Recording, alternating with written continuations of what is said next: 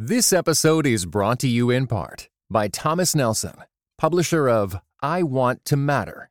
Your life is too short and too precious to waste. Written and narrated by New York Times bestseller Kathy Lee Gifford. Available now everywhere you get audiobooks.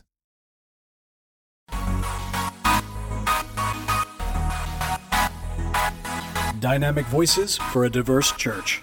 This is Pass the Mic. Greetings and God bless. Welcome to another episode of Pass the Mic, Dynamic Voices for a Diverse Church, powered by the Reformed African American Network. I'm your host, as always, Tyler Burns. You can follow me on Twitter at Burns23. We also have, as always, our co-host, the president, founder of the Reformed African American Network. He is a pretty big deal in the evangelical world and community. Mr. Jamar Tisby, what's going on, Jamar?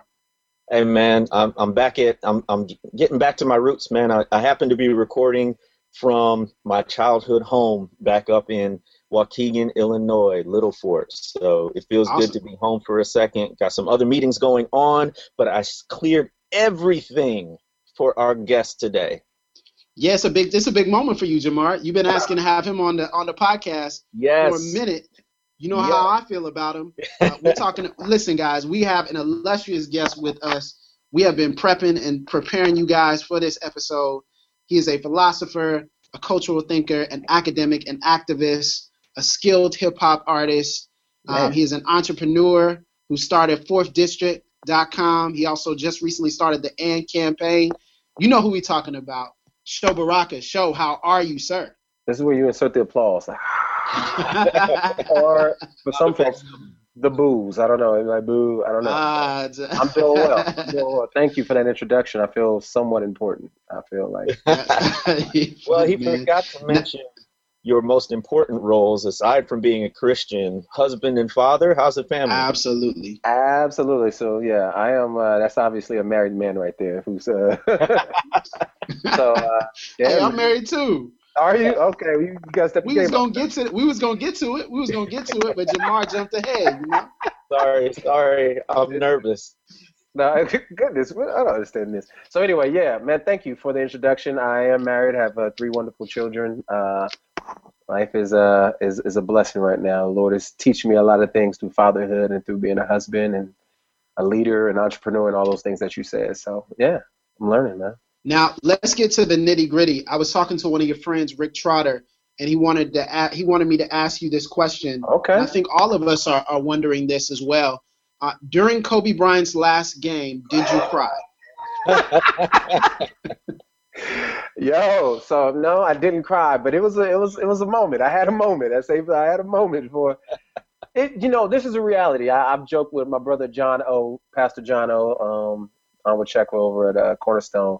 He made a statement that has some truth to it, even though he has some condescension in his voice and he's a hater, a Kobe hater.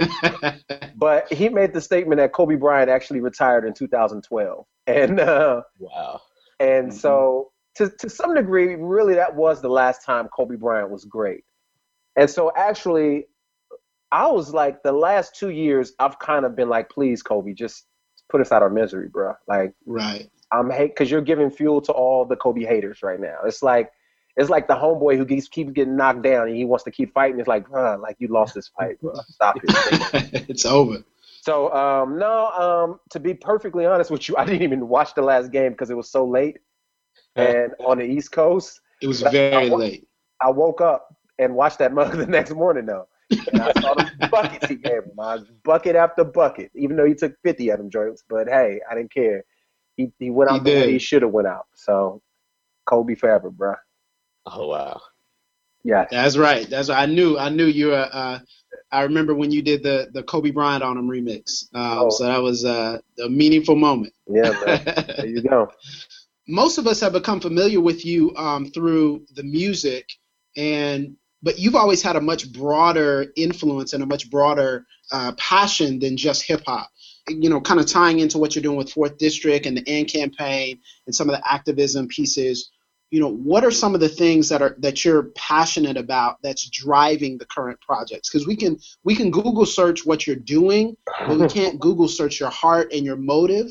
Yeah. So what's underlying all of these things that you're doing that seem to be about cultural engagement, community impact? That's a good question. I think it's a part of it is my makeup of how I was raised, and I think part of what the gifting of the Holy Spirit, and the grace that the Lord has given me as an individual, as a creative, and I like to think of creative more in the sense of being a culture maker, like not just somebody. Because when you say creative, I think people often think of just arts, right? They think of painting, they think of sculpting, they think of creating words and music and taking media and forming it in a way that is appealing to the eye or to the ears. And for me, I see that, but also see much greater. I see policy shaping. I see formulating of friendships. I see the connecting of people to do great missions for the kingdom of God. I see just creating cultures and structures, and I see creating connections for people to do great work. And so that's part of who I am. It's like, how can I contribute to the flourishing of the people of God and those people who can get the residual effects of what the Lord is doing, similar to what we see in Jeremiah 27 through 29. For me, that's my heart, man. I just think that when we look at Genesis 1, 2, and 3, I think what we see is God creating people who reflect him, which means we are in ourselves somewhat creators, and we create cultures. John Frame has a wonderful quote. He says that human beings, you know what? He has a dope quote. So anyway, but it's basically talking about how God, he's made creation, but human beings create cultures. And so I just see myself as a culture maker. And as you said, someone who's passionate about these things. And I feel like that's my calling. I think that's what you asked pretty much.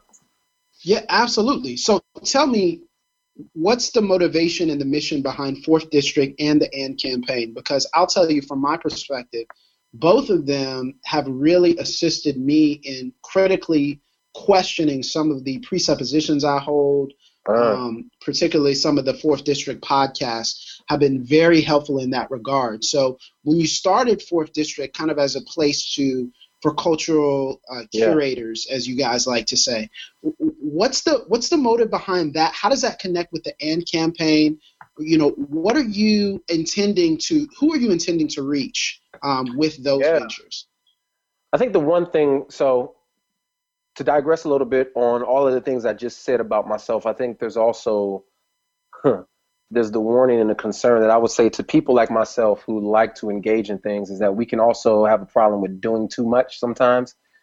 And I know that's somewhat of the knock on me. Some people are like, what, man, Show's always doing something. He's always starting, And I think that's a good thing. And also, to some degree, it can be bad, depending, especially when you talk about marketing and branding and all that stuff, because people never really know what you're doing, right? But to say all that, I think one of the things that I'm passionate about is when I see problems, right? When I see the city, or when I see media, when I see issues, I got a term from a friend. They said they call themselves a solutionary. And that's kind of, I was like, I'm feeling that for the rest of my life. I'm calling myself a solutionary. And so for me, when I see problems, I don't want to just complain about them. And I don't want to just say, hey, let's sit around and just complain about how, racism or how sexism agent, whatever. Let's try to find solutions in the best way that we the Lord has shaped us. So for 4th District, and it goes back even further to, my involvement with Reach Records, to my involvement with church plants in the particular cities that I've lived in and the churches that I've been a part of, to me starting High Society, to me doing the Lions and Liars podcast, to me just doing different things. And then to what you've just mentioned, 4th District was the culmination and the conception of 4th District was some guys approached me about starting a Christian hip hop site. And I was like, bros, y'all got to think much bigger than Christian hip hop. And I was like, I'm not helping you if you want to start a Christian hip hop site. There are already sites that do it and do it pretty well, even if you don't like them.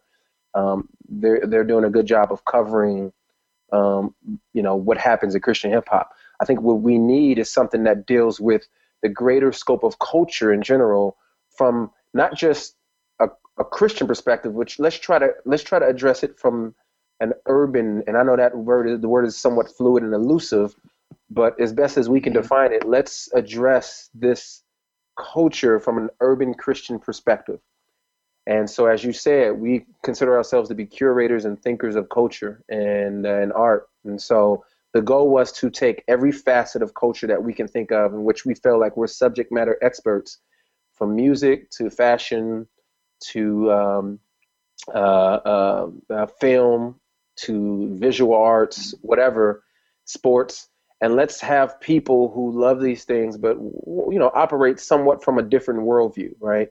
Let's have them communicate, write, and talk and articulate their perspective to people who often have to sift through the wheat to find their cultural relevance within the conversation, right? Like, there are a lot of people having conversations about culture, but there are not a lot of people who are having conversations about culture in a context that we feel like we don't have to chew and spit the bones out too often, right? And so that's what I wanted to try to do, is create a platform for people like me. Now, I don't want to make Black people a monolith or urban people a monolith. I understand that we are many types of different shades, philosophies, and all that.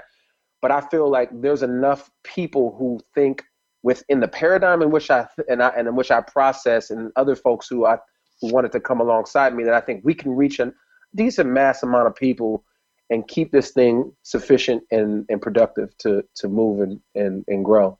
Now, I think this is for many Christians a very novel approach. I think you can definitely make the argument that it's a historical and a biblical approach, your method of engaging the culture, if you will. I'm curious about sort of what's behind that, and perhaps the process and the journey that brought you here, and maybe starting with problems you saw in broader evangelicalism, however you want to define that word, and the way Christians that you saw were engaging the culture that made you say, maybe there's another way to do this. Yeah, that's a good question. I'll try to keep it brief. Because I could talk forever.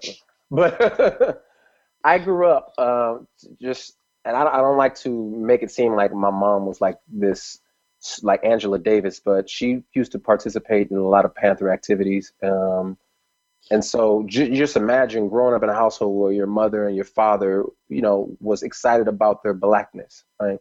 And so I kind of grew up in this household. Though we did go to church, like, Christianity was not the metric that pushed and determined how we lived. It was a bunch of different other things. Every individual child had their idol growing up, right? And so I grew up with this kind of like this conflict in identity and who I was from, age, I guess early age till about 19 when I became a Christian. And when I became a Christian, I still didn't understand, like, how do I reconcile, like, all this stuff that I feel about my skin, my hair, the communities that I live in, the things that I've seen, the racism I've experienced, the hatred that I've portrayed to other people, the prejudices that I have. Like, how do I reconcile all of this? And usually the answer was just kind of like homogeny. It was just like, well, you go to this predominantly white church, depending on if that was the circle you just kind of let just the mainstream evangelicalism just wash over you. And then you become assimilated into a culture. And I did that for many years. I went to a great Bible teaching Presbyterian church and then a Bible church after that. Great intentions from the pulpit, great intentions from the hearts of individuals, but the orthopraxy, I think, was somewhat flawed, not because they intentionally wanted to mislead people. I just think they saw the theology that they practiced through a particular lens and didn't feel like there was any interpretation outside of that, right? There were no emphasis on other things other than things that they thought were important in the scripture. And so for me, it was just this tension of, wow, man, like, how do I begin to reconcile this? And honestly, man, it just took a lot of reading. It took some reading of non-Christian stuff. It took some reading of some Christian stuff that some people may call heresy. It took some reading of historical stuff, and it took some reading of my white brothers who have kind of like held the banner of evangelicalism for the last couple of centuries. So And in approaching that, I realized that there was a beautiful thing that the gospel communicates. And it's like one, and I'm glad that this teaching is starting to catch a lot of trend and fire in today's narrative, is that we have to start with the image of God. Like when we talk about about the gospel, so often we always started with sin. We always started with people are fallen, people are broken. You know you're a sinner, right? Have you lied? Have you stolen? Have you cheated? You know what I'm saying? And in my communities and people that, grew up in some broken areas, you didn't have to remind us that we were thieves and we were broken. Like, well, all we have to do is just look in our household and recognize, oh man, yep, there's people smoking crack, or there's violence, there's this. The problem is that the suburban communities know how to hide their sin a lot better. They have this spiritual makeup, but in our communities, they're broken. So in the suburbs, you need to convince people that they're sinful, right? Because their lifestyle kind of communicates and perpetuates this idea that they don't need help. But in the hood, I realized that we were using a method that wasn't helpful, wasn't beneficial. So let's start with the image of God and then work from, you were created for something more glorious than what we see here. But something went wrong, right? Something went wrong. There's the fall. Things have been corrupted. We manipulate. We pervert. But redemption in Jesus. And he makes all things new.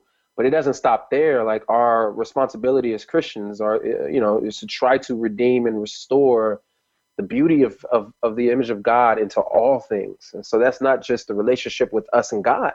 That's a relationship with us and one another.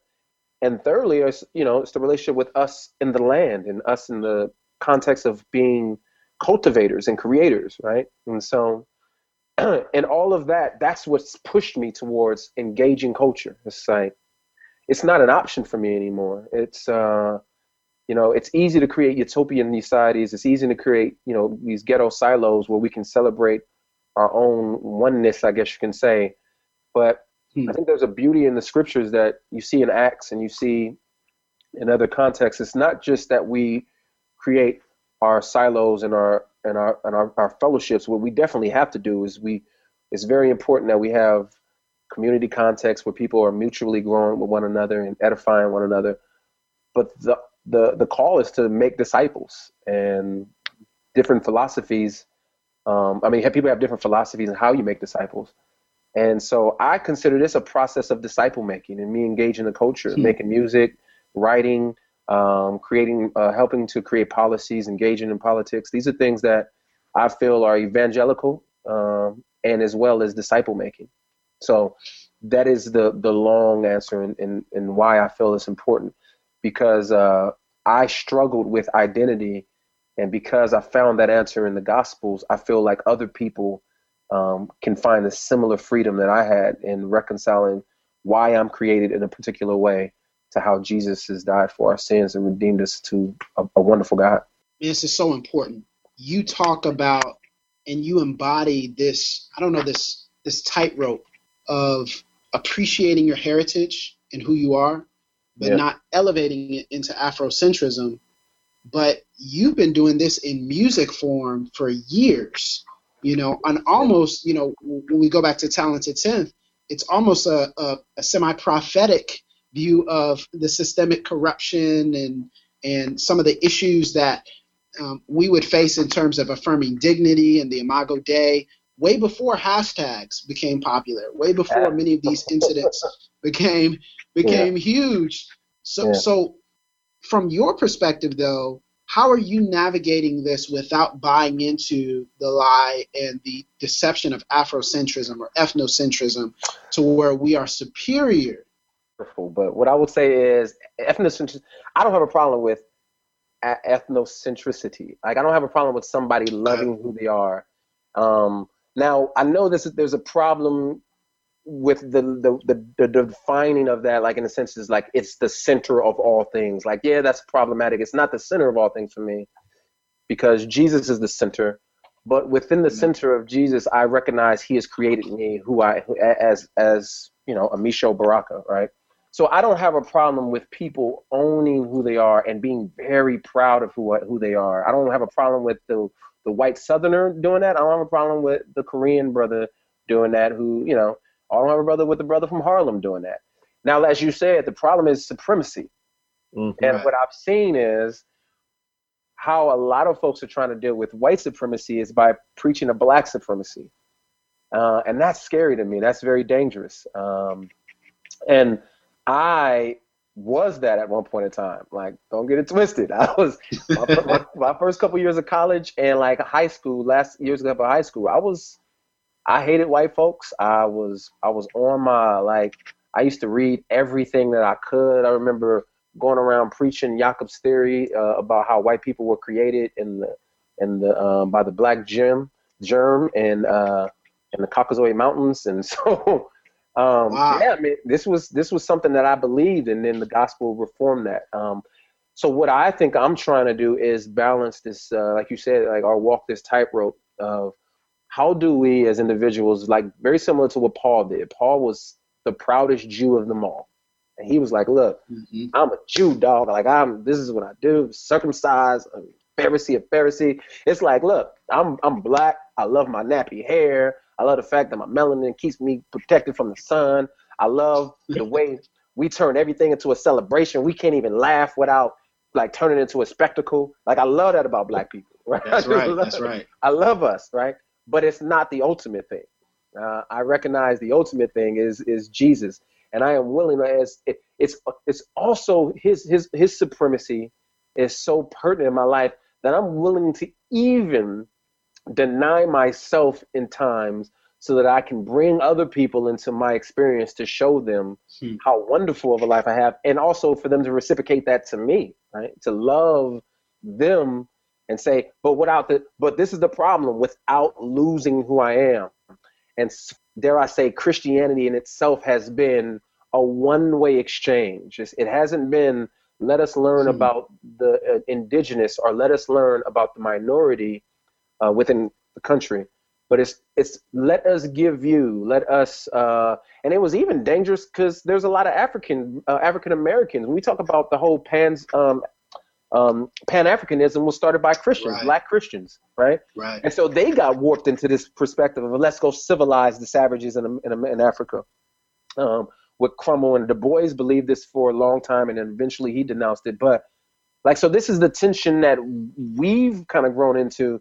And so what I'm trying to do is just let's live in this lovely exchange of totally believing and accepting and loving myself for who I am. And that means reading more of the people that I think deserve to be read, celebrating those people, talking about those people, trying to figure out what is Black culture, because that's very elusive in itself, but not Right. denying our white brothers, or our Anglo brothers, our Korean or Latino or Hispanic brothers and sisters, the right to do the same for themselves. And as well, let's exchange our beautiful cultures with one another in the gospel. Beautiful book by, I didn't finish it all, so I don't know if he said something really crazy at the end, but Richard Twist, One Tribe, Many Nations, One Church, Many Tribes, was a book that talks about this in pretty good detail. Yeah, man, it sounds awesome. And everything he's saying sounds good and attractive. I'm just wondering, what kind of flack have you caught? What kind of pushback have you had for this approach to culture and disciple making, and how have you responded? All of it, all of them. Think of everything. Show has had no pushback whatsoever. I don't even know what that term means. So I'm like, what? It's been easy selling. Brother, I don't know where to start, to tell you the truth. I think I've lost it. I had a lot of, when I remember making Talent at 10th, I had a lot of people tell me that this was like almost career suicide. I had people tell me that the album was for Black people. Well, as if that's some sort of pejorative in a sense, right? But also, I've had people say that they weren't going to come. Like, so if I performed at a seminary one time, and people contacted the president of the seminary and said they weren't going to come to the show because I made a song Talent 10th. I made the song Jim Crow.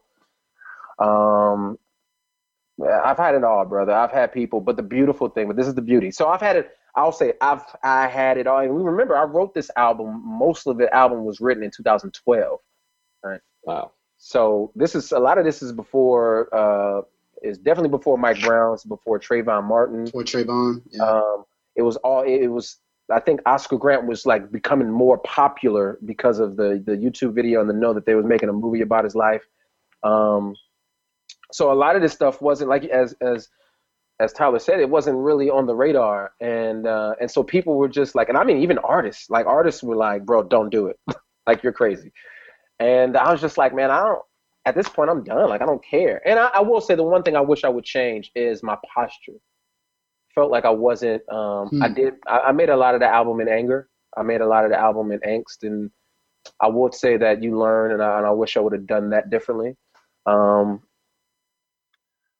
But I don't regret anything that I wrote and communicated. I do regret how I defended the album in some of the early months when it was released. But I will say, apart from all that, what's beautiful is like the responses that I've had like 2 years or a year or 3 years after the album release. Random people just emailing me or hitting me on Twitter or Facebook. Just, man, if I can show you some of the on my fan page, some of the inbox messages I get on Facebook, it's like, bro, I apologize. I judged you harshly over Talented 10th, but man, like, it's so prophetic, or it's this, it's that. Like, oh, I wish I would have. I hate that I slammed you. I hate that I said this. And it's just like that brings just, man, tremendous joy in my heart. And the one thing that I've learned in this whole process is that, like, and I hate to call myself a prophet because I don't necessarily want, but the one thing I have to learn is that, you know, there's no reward for to want to be rewarded, in a sense, is cheap from God. Like, God is using you to communicate something that is so far outside of yourself. You shouldn't get praised for it, right? Because it's not your message, it's not your voice. And so I've learned to not be bitter. I've learned to not like expect praise. I've learned, like, in the creation of art, like, people are going to criticize and critique it, and rightly so, because if this is an exchange of market, then I don't like it. Or if they listen to something and they're like, I'm putting this out here for public discourse, and if they feel like this is damaging the public square, then they have a right to communicate that. I have a right to defend it. And I think now more people are wise, are in a place, more mature in a place to now defend the album. Because I think even some of my brother rock with, some of them were like, I don't know how to defend this because I just don't know what to do with some of these songs and some of these things you're saying. And I've matured a lot, to say the least. Man, so let's do this, because you talked about how you're a dreamer. You talked about how you kind of see things, see problems, solutionary, and you just want to get in and create solutions. So let's talk about it. Over the next 2, 3, 4 years, let's mobilize and motivate some people to start some things or to see some problems. What do you see as major issues that are not on our radar right now, or should be more on our radar, that need to be addressed, talked about, and maybe some organizations need to be started to assist the African American community and reconciliation between God's people? There's two things that I think are very important. I'll spend a brief, and I'm not saying this is not exhaustive. These are the things that I have been burdened with. Two things, and the first thing is something I'm passionate about, but I was just praying that the Lord just gives me the desire to just spend way more time on it, because right now I'm not giving enough time on it, and that's an apologetic for African Americans. There's too many of us who are concerned with an apologetic for white suburban evangelicals. So I like to share this example of when Rob Bell wrote the book Love Wins.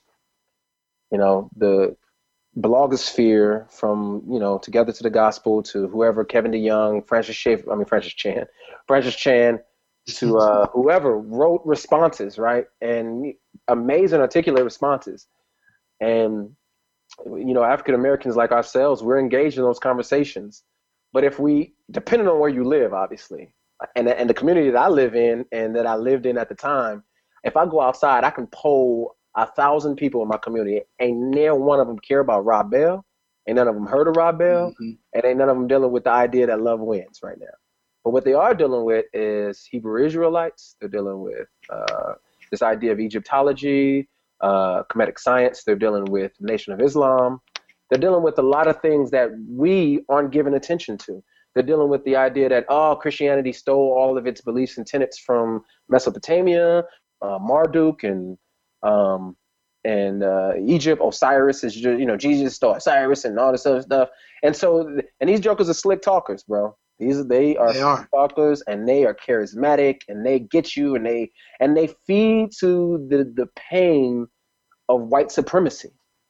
Yeah. And that's what gets these brothers. That's what gets our brothers and sisters in our community. And then on top of the fact that churches aren't really engaged in the community, that's something that I feel like if we don't do something as African Americans in the next 3 or 4 years, what we're going to see is we already know we're at a post-Christian society. We already know that a lot of people don't feel the need to go to church. And it's crazy how that's growing in the African American context, right? Like, we always have considered ourselves as a spiritual people, as far as I've, in my short life living. But I think it's now what we're seeing is like there's this relativism that's sweeping, and a lot of that is what I think is important to the next issue and cause is because of the liberal agenda and the narratives that are being created within media and politics and the policies that are being started. And so the answer to that has been the AND campaign. Myself and my brother Justin Giboney, who is a lawyer here in Atlanta, got together through our brother. We met through Pastor John O. Cornerstone, and he was just a dude who was just like, man, like, I need to find some other Christian lawyers or politicians who want to stand up for the gospel and not just placate to the Democratic Party. Right, because that's what black people are supposed to do. Like, we just vote Democratic, right? I don't care what they say. Like, well, we're gonna justify it somehow because we ain't voting for the Republicans. So in a sense, it's like, what do we do? And rightfully so in a lot of ways, because the Republicans have done a heinous job at managing their relationships with minorities and some of the policies they've created. So both parties have done a disservice to minorities, I guess you could say, or urban context. And so urban Christian context, to be very specific. And so what the AND campaign is what we're trying to do is change the narrative, man, like create a new narrative, push back evil from a biblical perspective, and how we address policies, how we express and address social issues, social justice.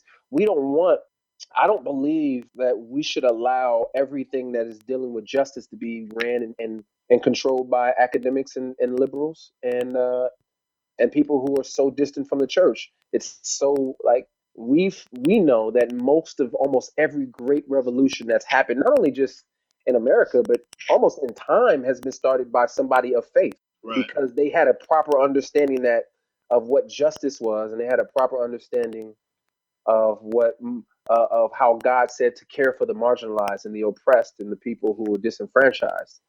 And so for us, I think we've gotten so comfortable in this feast of being mega churches that we don't know what to do in the famine. And I think the AND campaign is an organization, and I would love to see engage the public square with compassion and conviction, because we see that the liberals have great compassion and they care.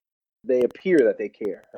They say all the right things to show as if they care, for minorities especially. Those who we may align ourselves with spiritually on the right share some of our convictions, but they lack compassion. And so what the AND campaign is an organization that believes that we transcend party. When we're de-emphasizing party. We have people who are part of our campaign who are both Democrat, Republican, Libertarian. It's not whether or not you have to vote Republican or Democratic, but it's about how do our Christian values inform our political ideologies. Wow. So Tyler, can we go ahead and ask him about the current presidential campaign? Go ahead. Go ahead. I'm eager to hear his thoughts. Well, he announced today. See, he announced today that he's running as third-party candidate, right? I'm going for it, baby. I'm going for it. Write me in, cuz. Write me in. Bow ties. Well, yeah, so you're talking about how our faith informs our political stances, and here we are faced with a presumptive nominee in Donald Trump for the Republican Party and Hillary Rodham Clinton, who a lot of people have lots of issues on, particularly Christians. So, I mean, how are you parsing this current political climate, especially in terms of the presidential race? Yeah, it's hard. I think it's hard for, even if it was Obama, Romney, Bush, Gore, like, I don't think the Christian is ever, and if there is an individual who said they're lying, that you walk into a general election and say, I know all of my convictions line up with this individual. Like, and my brother Justin Giboney has a statement. He says that if you don't vote your values, somebody else will vote them for you. And so, and a lot of times what we do is we create the salient issues. We say, okay, how do we feel about abortion? How do we feel about, family values? And sometimes we'll have some economic issues in there. Like, how do we feel about government spending? Maybe, right? I don't know, dependent. And then we'll say, well, if the candidate lines up with me on those three, then that's who I'm rocking with. Well, at the same time, these individuals, they don't care about real important social reforms. They don't care about how they're unjustly imprisoning folks in particular communities. Once they give these individuals life past the womb, they just they're done with them. So it's not life from the cradle to the grave. It's just life from the cradle, and we're done with you. So as a Christian, I feel like you don't walk into any election saying, that's the sure shot vote right there. There's always going to be compromise if you're going to engage in, and I think that's just the thing we have to wrestle with as Christians, being in this already but not yet kind of like mind frame. It's just like we got to recognize that there's going to be some things that we're going to have to be like, man, Lord, figure out how to reconcile this to you. So all that to say, I'm not voting for any one of those jokers. What I'll do is I'll potentially vote for a third party candidate or write somebody in, right? But what I will do, hold 1 second. Hold up. My son just broke it in. No, we love it. We love it. Rodney Curry. It's okay. Go outside. Here. Hold 1 second. Nah, you good. You good. Love it. I think he's really bringing up some great points, Jamar. I think, in particular, the kind of this idea that, from a political standpoint, there's no perfect, and I think we talked about that, right? There's no perfect option. There's not one candidate that fits us, but at the same time, there are decisions to be made, right? Yeah, there are compromises. I'm wondering about this whole third party thing, because as he mentioned, I mean, you can go back the last 4 or 5 elections just not to be overwhelmed and know there aren't any ideal candidates. So is it in every election that we're voting third party, or I'm guessing there are just probably fewer compromises that we have to make when the choices aren't the ones that we have right now? Right. Yeah. So, Sho, we were just talking about, I was just bringing up, voting third party, as you say, you can go back as far as you want, and there's never been an ideal candidate for the Christian where you didn't have to compromise on some very important things. And so is that third party option or write-in option always the choice, or in this particular election is that salient? Yeah, I understand. I think there can be exceptions. I mean, this is the thing. Like, I will never ever, I will never. Well, I would judge a Christian off who they vote for. But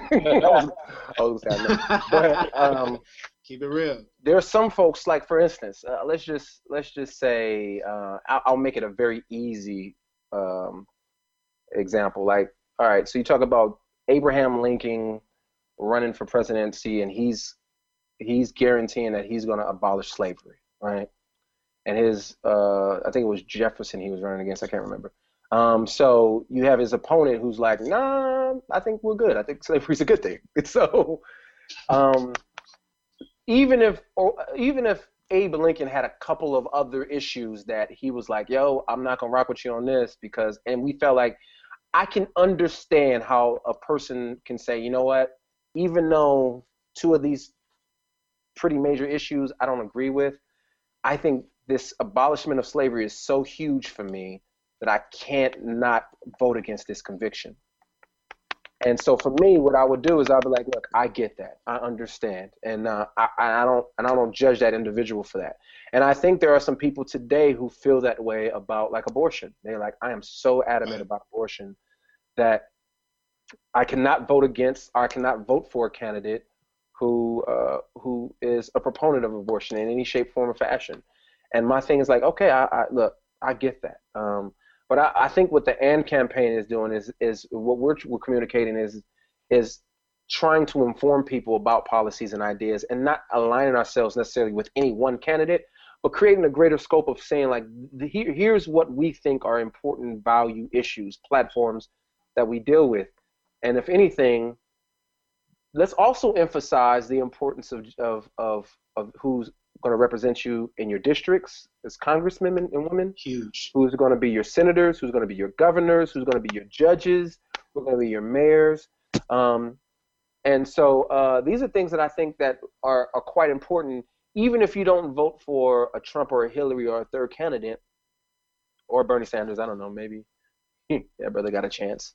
But make sure you vote for somebody on the federal and state levels, because those individuals determine a lot about your life. So, for instance, me and I have kids on the autism spectrum, and I think it's important for me within the state of Georgia to put people in office who care about providing subsidies or opportunities for families with special needs, because it is hard raising children with special needs. If you are a candidate who doesn't care about that, and this is the thing about local level politics, parties they're not really emphasized as much. It's not as important because you don't have to worry about the abortion stuff. You don't have to worry about, gay marriage, because that stuff is usually, well, it's to some degree you do. But usually it's smaller stuff like, are we going to defund this particular community or this school district? Are we going to have these charter schools take over these schools? Are we going to create these particular laws and penalize people for doing this? And if you are a person who's like, these things matter to me, I need to know what each judge or each candidate believes, then that's the person I'm putting in office. And I think to some degree we use that on a larger scale. So all that to say that I said nothing, I don't know, but hopefully it made sense. No, that's really helpful, just from a standpoint of voting for people. I was just having a conversation with a lady locally who's kind of plugged in, just asking about, how important it is for the sheriff's race down here where I live, which is massive, sets policy for how we're perceived and how people in urban communities are perceived. Absolutely. That's something that matters, If Ferguson and the county that Ferguson was in Missouri had a different demographic within, like the city was 60% African American, if I'm not mistaken, at the time. Yeah. But it was like less than 3 people within the city council and the county who worked there that was African American. That is a disparaging. That's a problem. That's problematic, right? And so I believe if you had a more diverse, or a city that a city government that represented more of the people, then you may not even have a Mike Brown issue like that. You know what I mean? Yeah. So yeah, I think. But this is the thing. Like, we don't. I hate to say this as this sweeping statement, but oftentimes African Americans have a problem with caring about local government. Huge. Yes, absolutely. And so what we have to do is begin to inform people on the importance of it. I think Baltimore, and I use this example in another interview, I think Baltimore is a perfect case of how just voting for people off of historical connection fails you. Like, Baltimore has been a city in peril for decades, and it's always had a Democratic mayor. And right. Those Democratic mayors have never really concerned themselves about the marginalized people in that city, right? But for some reason, you ain't gonna get black people to think outside of voting for a Democratic mayor. So at some point, we have to say, all right, well, if the Democratic Party just knows they're gonna get our vote, we got to change something, right?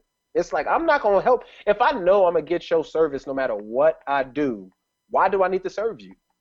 Like, why do I need to do anything for you? And so we have to begin to change that narrative. And I think that's part of what my brother Justin is doing in true application, and as he ran as a delegate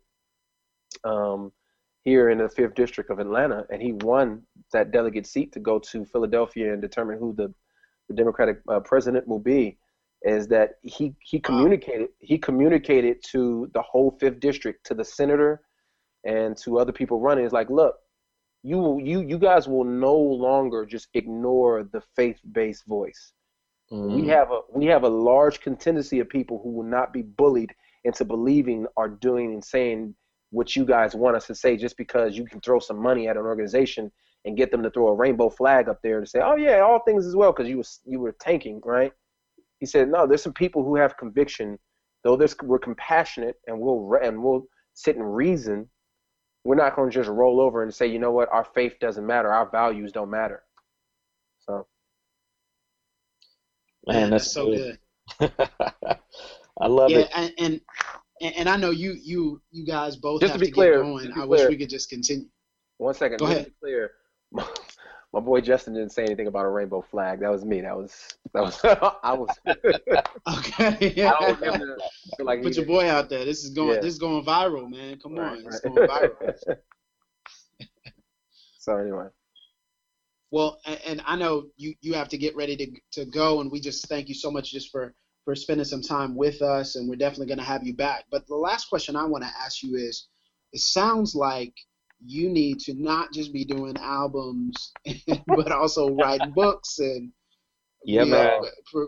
presenting volumes of material. And when is the book coming out? I do want to hear about when the album is coming out, because I've heard tell about the album, but when is the book coming out? I mean, I just want to read your thoughts and hear more of that. That's humbling. That's flattering. I'm so insecure when it comes to, like, it's funny how the one person who's giving me hope is weird is Ta-Nehisi Coates, because he didn't have a master's degree. He didn't graduate. He didn't have a doctorate. And when you listen to that brother speak, he's well informed. He's educated. He's intelligent. Very much so. And so for me, I've always had this insecurity of feeling like I had to chase a doctorate, and I had to have all of these number of degrees behind me in order for somebody to hear what I had to say about a particular issue. And so, man, I'm wrestling with those insecurities. The other thing is that the people that I love to read are just so intelligent. Like, my God. And I'm like, I'll never achieve that level of articulation. And so I just kind of just stop. I'm just like, I don't know. So I don't know, man. It's funny how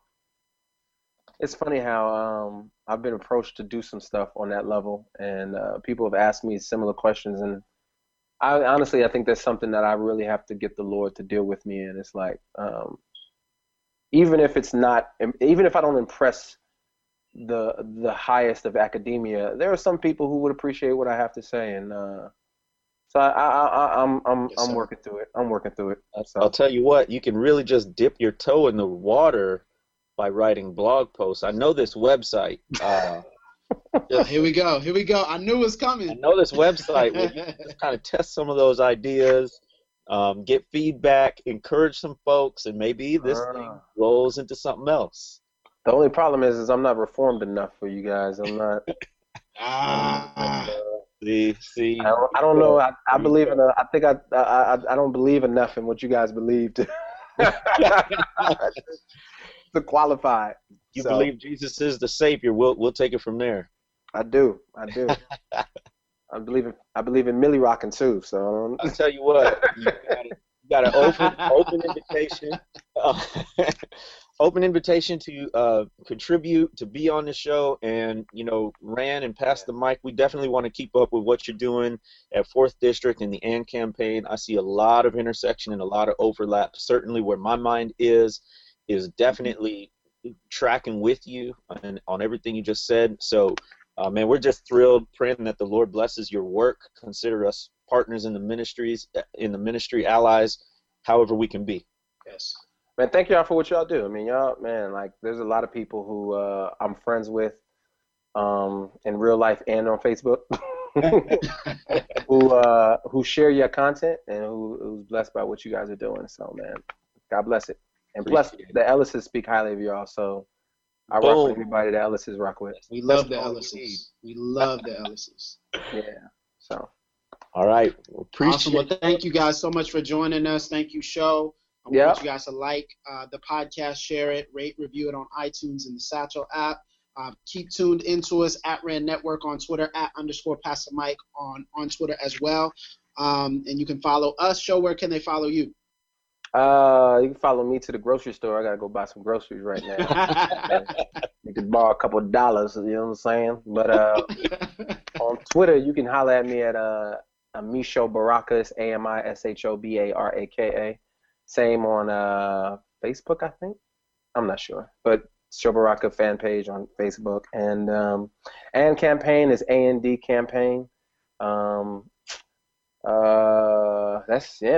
That's right now. I mean, I got some good news coming in June, early June. And y'all just stay posted, bro.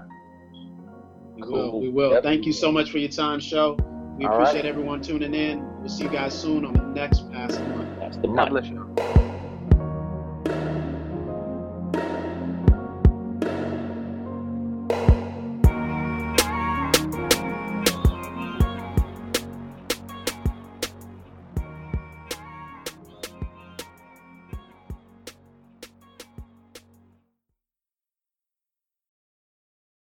This episode was brought to you in part by the Lord of Spirits podcast. Many Christians yearn to break free of the influence of secular materialism and to understand the union of the seen and unseen worlds as made by God. What is the spiritual world like? Tune in wherever you get your podcasts.